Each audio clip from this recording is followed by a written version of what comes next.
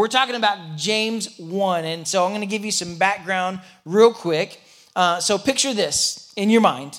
So a decade or so after Jesus dies on the cross, after he's raised from the dead, and after he ascends into heaven, so Jewish people, there's a group of Jewish people who are now believers in Jesus, and they're scattered. They're scattered all around, and they're scattered to all these different areas, to non-Jewish communities and all these other regions. Because if you remember, before Jesus left, he said, I want you to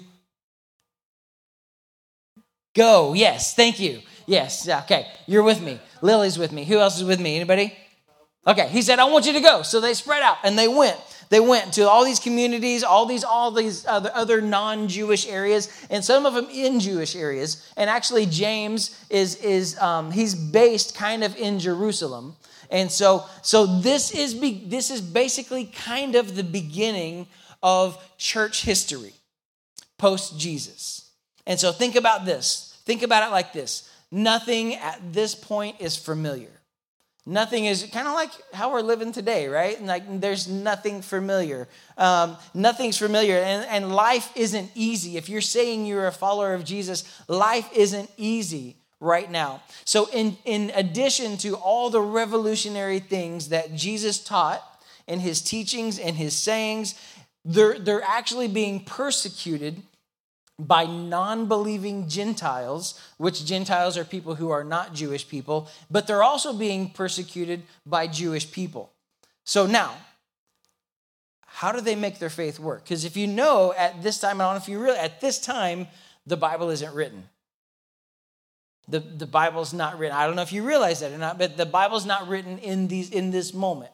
So how do they make their faith work? How do they develop their faith? How should they live and how should they function as believers of Jesus? And so no longer do the old Jewish laws and the old Jewish rules apply. But there's currently not a whole lot of instruction about being a follower. There's not like a manual. There's not a Bible printed in this moment. And so there's not a whole lot of instruction yet. But here's what happened. Jesus didn't abandon them. He didn't just leave them hanging. While he was on the earth, he prepared a whole group of men and women who would become church leaders and disciples. And there's all kinds of people who are going to carry on the gospel of Jesus. And so scholars say this. Scholars say that James wrote the book. Kind of makes sense. It's got his name on it, right? So James wrote the book. And they also say that James is the half-brother of Jesus. Now, how would you feel being the half-brother of Jesus? You're like, how many of you guys have siblings? How many of you guys would say that your other sibling is the favorite sibling? Okay. So imagine, though, being Jesus's sibling. You're like, he's just perfect. He does everything perfect. He does everything. He never messes up. He never makes a mistake. So this is James. He's following up Jesus. He's the half-brother of Jesus. And here's the deal about James. You can tell he's a little bit hurt about this because he spares no feelings in this book. And he speaks directly and specifically to the issues of the first century Jesus followers. And honestly, a lot of what's going on in James is similar to a lot of things that we face today. And so, and I want to tell you this, no other book in the New Testament is like the book of James. It's actually kind of compared to Proverbs in the Old Testament because it's filled with a lot of just practical advice on how to live a grace-filled life. And so James, though, and later on in his life, he was later martyred for his faith. He was killed for what he believed in. And so now we kind of have a little bit of background of what we're reading about James. Are you still with me? This means yes. Okay, all right. So have you guys ever been in a situation to where you should have asked for help, but you didn't? Anybody? Like when I was in third grade, I don't know about you, for me in my schooling career, third grade was probably my worst. Like, I don't know what it was for me in third grade, but third grade was my worst. Like, I almost failed math. I'm not good at math anyways, but I almost failed math because I was a really quiet, shy kid, and I was so afraid to ask questions. I was so afraid to ask and just to raise my hand and ask for help. And so, like, we have these moments to where we're afraid to ask for help. A few years ago, myself and a group of students and some of our leaders were in Denver, Colorado, doing some missions work one summer, and I was driving the bus, and Debbie was with us, Denise was with us, and so where we stayed was kind of outside of the downtown area, and we had to drive in every morning, and it was like rush hour traffic every morning. It was kind of hectic driving a bus, but we worshiped the whole way, and it was the Lord needed to guide us that every day, and so because I was driving mostly, so we were heading downtown, and I took a wrong turn. And I should have asked for directions, but I was just driving, and I clearly remember sitting right back here behind me was Denise, and I could feel the tension going on, and I could feel it, and she was on the bus, and she was like, "Do you know where we're going?" and I was like, "Oh yeah, we'll find it." And so we eventually got there, and I knew that I should have been like, "Hey, just look it up on your phone and tell me where to go." But I didn't ask for help. It's hard to ask for help when you don't know what to do.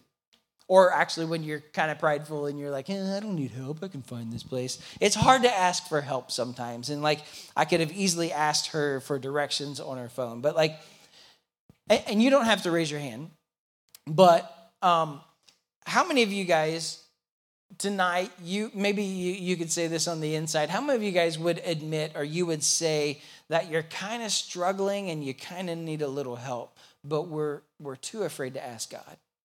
Or we're not sure if we can ask God about certain things. You don't have to raise your hand.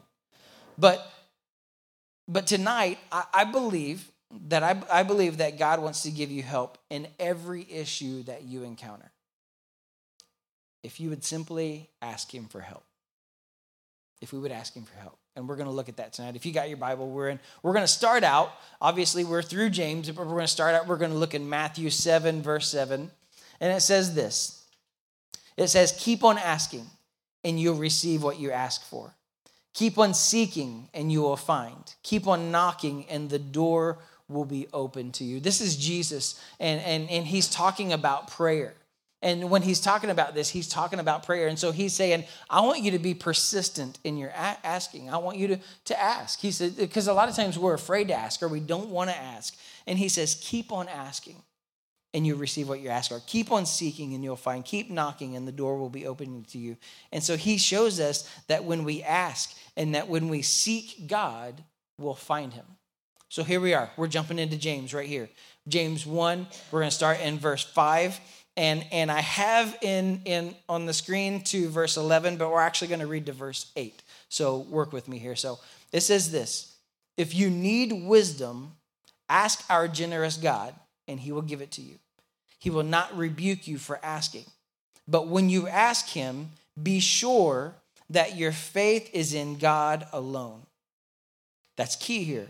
He says, do not waver, for a person person with divided loyalty is as unsettled as a wave of the sea that is blown and tossed by the wind. Verse 7, it says, such people should not expect to receive anything from the Lord.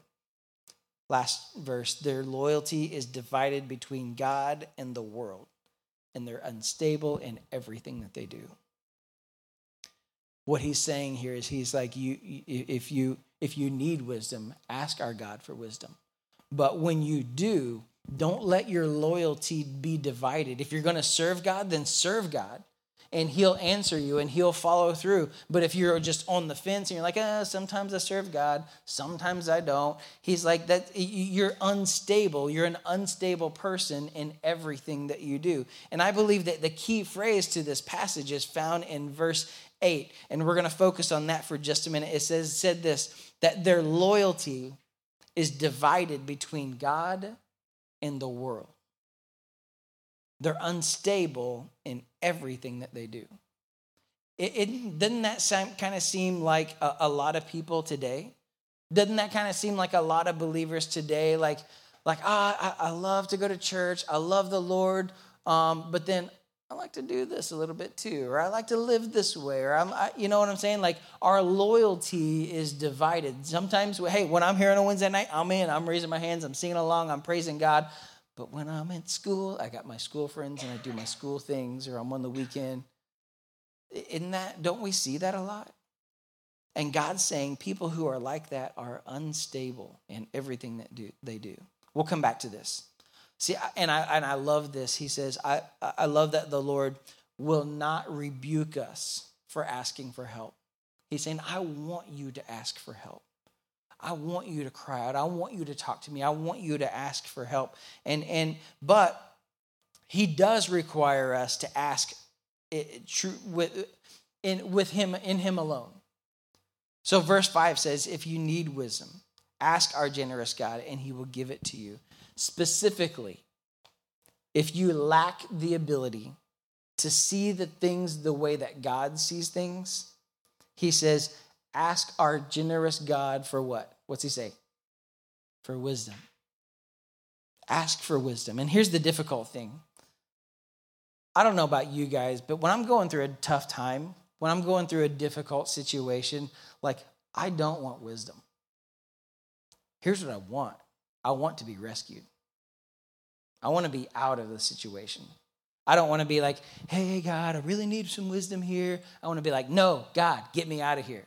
Deliver me from this. I'm like, hey, I'll be like the Egyptian, the people, like the Israelites. Spread the waters, whatever you got to do. Get me out of this, God. And isn't that what we do a lot of times? We're like, no, God, just deliver me from this. Get me out of this. God, help me get free from this. But he says, if hang on. He says, if you need wisdom, seek wisdom, ask for wisdom. And so I've learned to do this when I know that I'm going through something difficult.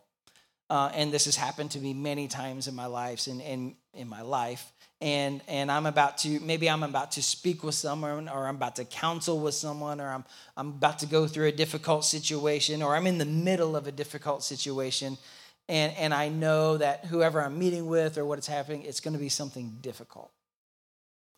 And I want to pray, God, get me out of here. But I've learned to pray, God, give me wisdom in this situation. God, give me your eyes to see people the way that you see people. God, give me your heart to understand and to love people the way that you love people. Man, don't we need that in today's world, in today's culture? With the mess that our world's in right now. God, help me to love people like you love people, no matter what.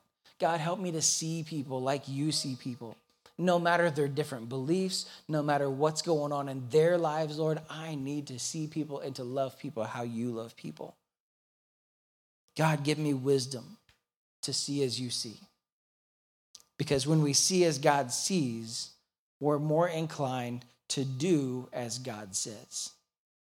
When we see as God sees, we're more inclined to do as God says. So we're going to take, what I'm going to do tonight is I'm going to take a quick step back to last week, to some things we talked about last week's verses, because I want you to see how this applies. See, check this out.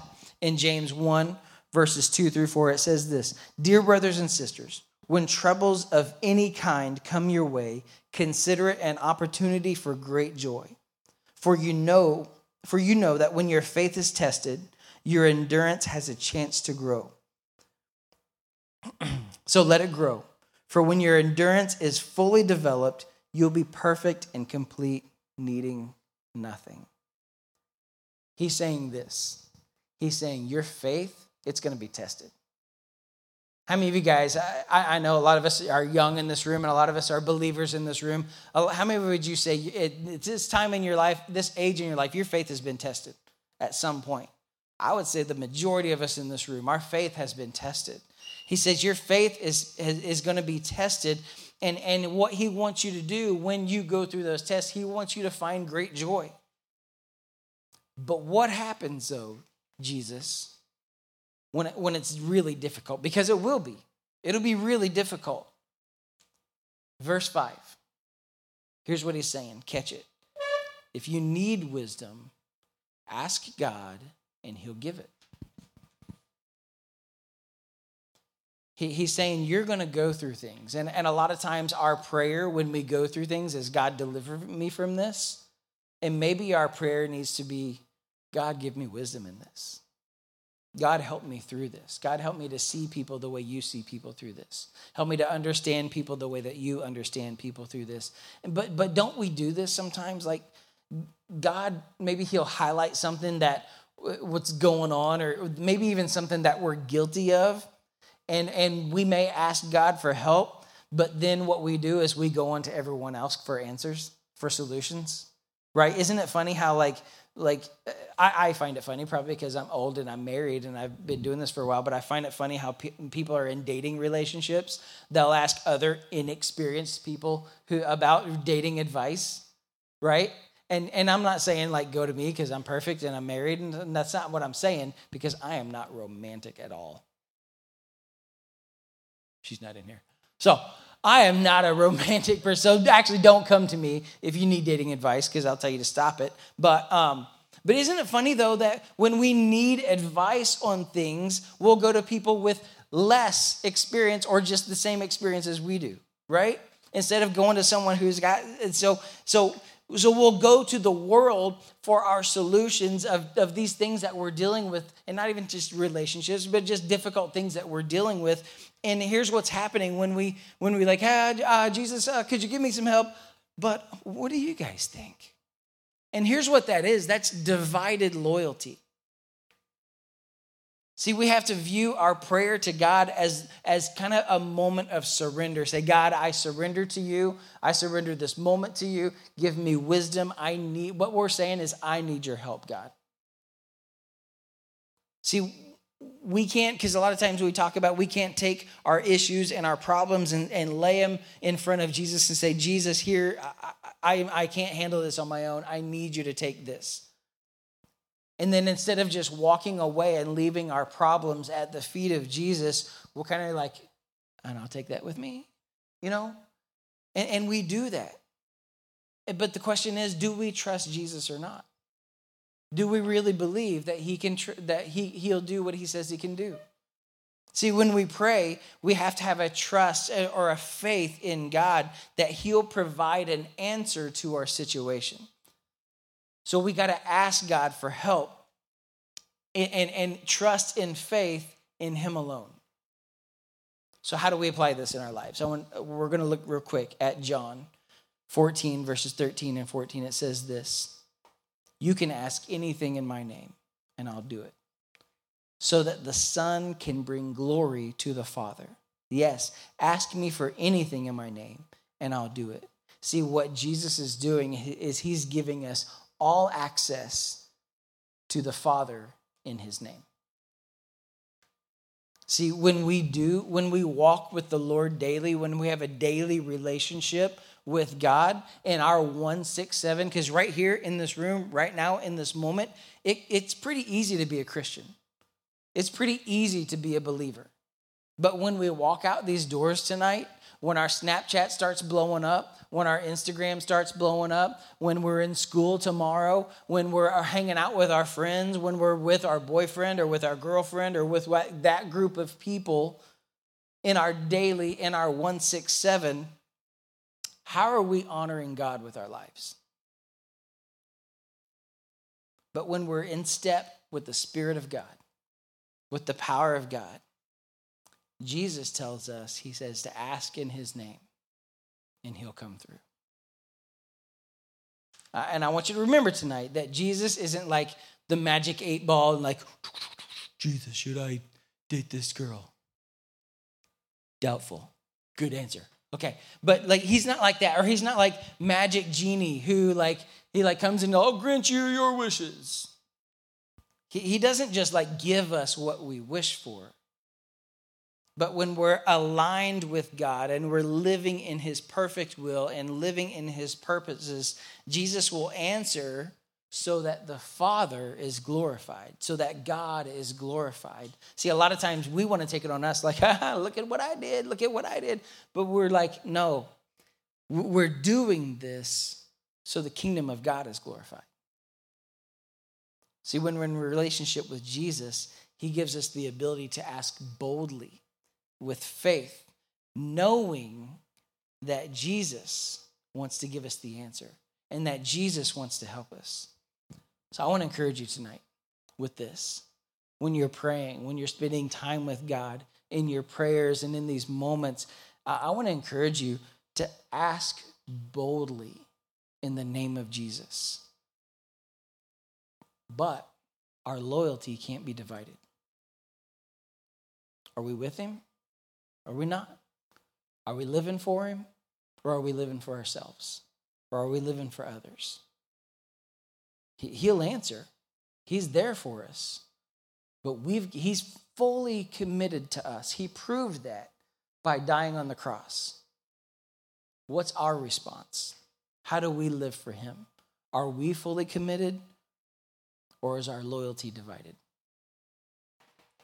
Have you guys ever met someone who was a Christian, who was a believer, and they went through and they faced, like what we talked about, they faced trials of many kinds. They faced many difficult things in their lives. And you watch them walk through these things with extraordinary faith and extraordinary confidence in God. I don't know if you've ever seen someone like that or seen someone walk through some very difficult things who was a believer and even through it all, they still had this extraordinary faith in God.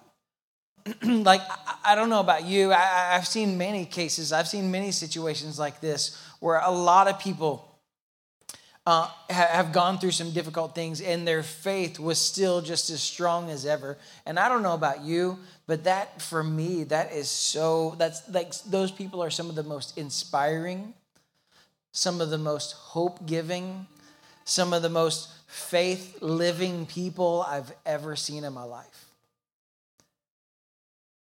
And I'm even more inspired by people who get a no from God and their faith endures past that than by people who always seem to get a yes from God. It's inspiring. It challenges me. And that's not like I love to see people go through difficult things, but it's so faith building for me when people go through things and their faith is still just as strong on the other side of it, even when it's a no from God. Maybe you're here tonight and you've been trying so hard. Maybe it's in your daily walk. Maybe it's in your 167. Maybe it's in how you live out your faith outside of this room. You've been trying so hard to make it through life, and tonight you're just in desperate need of help. You're struggling, you're hurting, you're in desperate need of help tonight. You've tried praying, but you end up trying to solve your problems on your own